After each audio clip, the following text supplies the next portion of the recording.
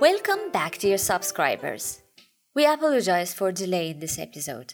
Ahmedabad University in India has already started its new academic year and beginning is always very hectic for me. Without any further ado, let's get started with the September episode. We have Haluk and a book review after the news mini section, and after that 2 short announcements for IEEE conferences, so stay tuned. This is Mariam Kavishkar, and this is a news mini section for episode 54, September 2019. India has the second largest road network in the world. However, the Indian road traffic, the infrastructure of the urban area, highways have made it difficult for the development and the testing of driverless cars in this subcontinent. Apart from 2 or 3 private projects, the entire technology on this side of the world is based on articles and papers. But just recently, the 74-year-old business mogul Azim Premji, the founder of the Wipro company, announced that they are initiating a cooperation with IISc, means Indian Institute of Science, in order to develop a driverless car. They have development of 5G technology also on their list, which will make the system of autonomous driving cars much more accurate and advanced. 5G has become one of the state-of-the-art field of research in autonomous driving. Researchers at the University of Warwick in the UK have made it possible for a driverless car to download a detailed satellite navigation map of UK in a second. This means that 5G allows nearly 40 times faster speed than fixed-line broadband. This work was presented by Dr. Eric Campert at the British Science Festival. There he mentioned that tests were carried out in detail in a simulator and on roads. Pedestrians do not behave like vehicles. Where there are vulnerable road users such as pedestrians, cyclists and motorbikes, the extra information provided by our technology can help, he told Sky News. This research team at Warwick is developing a testing road for driverless cars between Coventry and Birmingham. This road will be functional next year and is equipped with cameras and communication devices. Bob Slowrock, Chief Technology Officer of Wireless Infrastructure Group, said, "This is an exciting step towards the realization and development of future 5G applications, like connected and autonomous vehicle, which will be enabled by fiber-connected wireless infrastructure that supports high data rates and ultra-low latency mobile broadband. 5G is the future of connected vehicles."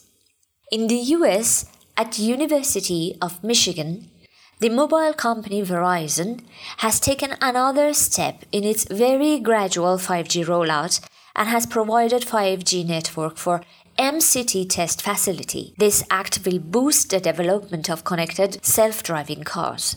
The abundant bandwidth and low lag is the best step for vehicles to connect with other vehicles and infrastructure such as traffic lights and city cameras. However, with all its hurdles, 5G still has a long way for driverless cars to use it on the road. Whenever we talk about a driverless car, we can imagine a car driving on a highway or an urban area with extra care and very cautious. Mostly, they cannot exceed safety speed limits. RoboRace does not follow this rule. In fact, it has set a record in this field. It set the record in Guinness World Record at 175.49 miles per hour. The attempt was made in March, but an official announcement was postponed to coincide with the publication of Guinness 2020 record book. Because there was no existing self-driving car top speed record to aim for, Guinness set 160 miles per hour as an unofficial record for a robocar that was needed to beat. Robocar had claimed before that they can achieve 198 miles per hour. Have you ever thought what would happen if the driver falls asleep in the self-driving car?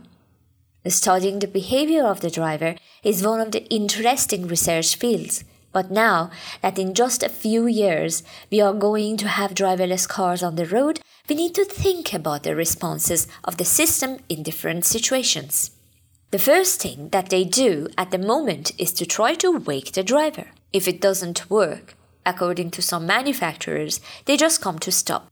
But is it safe to stop a car on a highway? Well, no. THATCHEM, the motor industry research body, wants the manufacturers to equip the car with a system that in the case of a sleeping driver, they pull over to a safe place and hold the car. This will be mandatory according to motor industry insurance research bodies. I hope the drive will be safe and enjoyable. That is all for news in this episode. This month, Professor Haluk Eren from Fırat University, Elazığ, Turkey, has prepared a book titled Wireless Positioning, Principles and Practice, written by Ian Sharp, Kegan Yu. Let's sit back and listen to him. This is the book review section for ITS podcast. Reviewed by Dr. Haluk Eren, Fırat University, Elazığ, Turkey. The book title is Wireless Positioning, Principles and Practice, and consists of 626 pages. Published by Springer in 2019. Written by Ian Sharp and Kegan Yu. The oldest use of navigation systems is known to take place on ships. Navigation systems later became an indispensable part of aircraft. However, as an example for land vehicles, if you have a fleet, you may need to track all the vehicles using navigation systems. Autonomous vehicles also need this type of critical equipment as well. Today, we widely install navigation applications in our smartphones for mobility use. The Springer series Navigation, Science and Technology presents new developments and advances in various aspects of navigation, from land navigation, marine navigation, aeronautic navigation, to space navigation, and from basic theories, mechanisms, to modern techniques. This book consists of 2 parts, including 18 chapters. Chapters 2 to 11 refer to Part 1, discussing the engineering and design of positioning systems, while chapters 12 to 18 address Part 2, providing information on recent developments in positioning systems. Part 1 comprises the engineering elements necessary for designing, implementation, and testing of terrestrial positioning systems. Much of the material is based on the experience in developing a number of such systems, and much of the data and graphical information in the book are associated with the performance of actual systems addressed by the Part 1 chapters.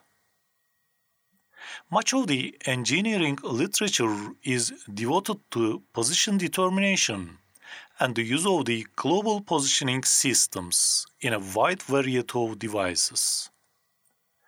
But here this topic is not elaborated in detail. Instead, Part 1 of the book emphasizes on the processes and design techniques associated with the development of a specific system.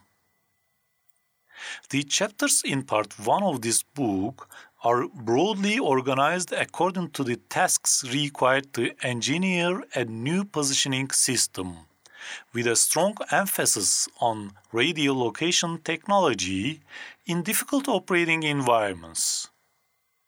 It is suggested that Chapter 2 is first read to get an overview of the other chapters. These chapters give practical information to assist the development process with many examples from the development of actual positioning systems.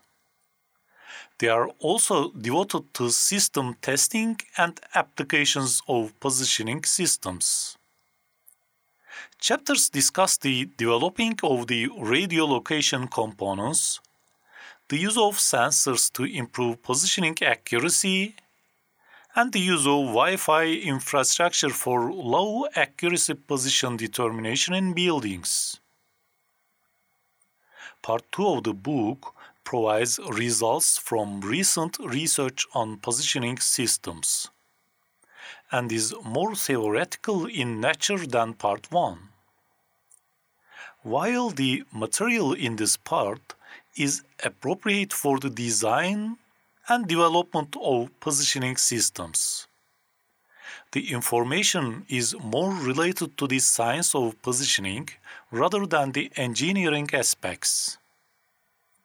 2 chapters in Part 2 are presented to cover sensor data fusion and system integration, as well as antenna arrays for direction finding or position determination. The information provided in these chapters may be useful for readers in the understanding and the building of an advanced positioning system. For actual track, the book gives examples comprising vehicle tracking and horse racing, and also it mentions about motor sports, NASCAR, as car racing. Consequently, I hope the book creates an awareness in readers. It can also be useful for researchers and professionals. Thank you, Haluk. The first announcement we have today is that I would like to inform you that there is a call for papers for Integrated and Sustainable Transportation Systems Conference. You can find the details on our social media page. Our second announcement is that I would like to remind you that we are having ITSC IEEE 2019 in Auckland, New Zealand, and hopefully we will see you there soon. Thank you for being with us. Don't forget to share and subscribe. This podcast is sponsored by IEEE Intelligent Transportation System Society. This was Dr. Mariam Kavishgar from IEEE ITS Society.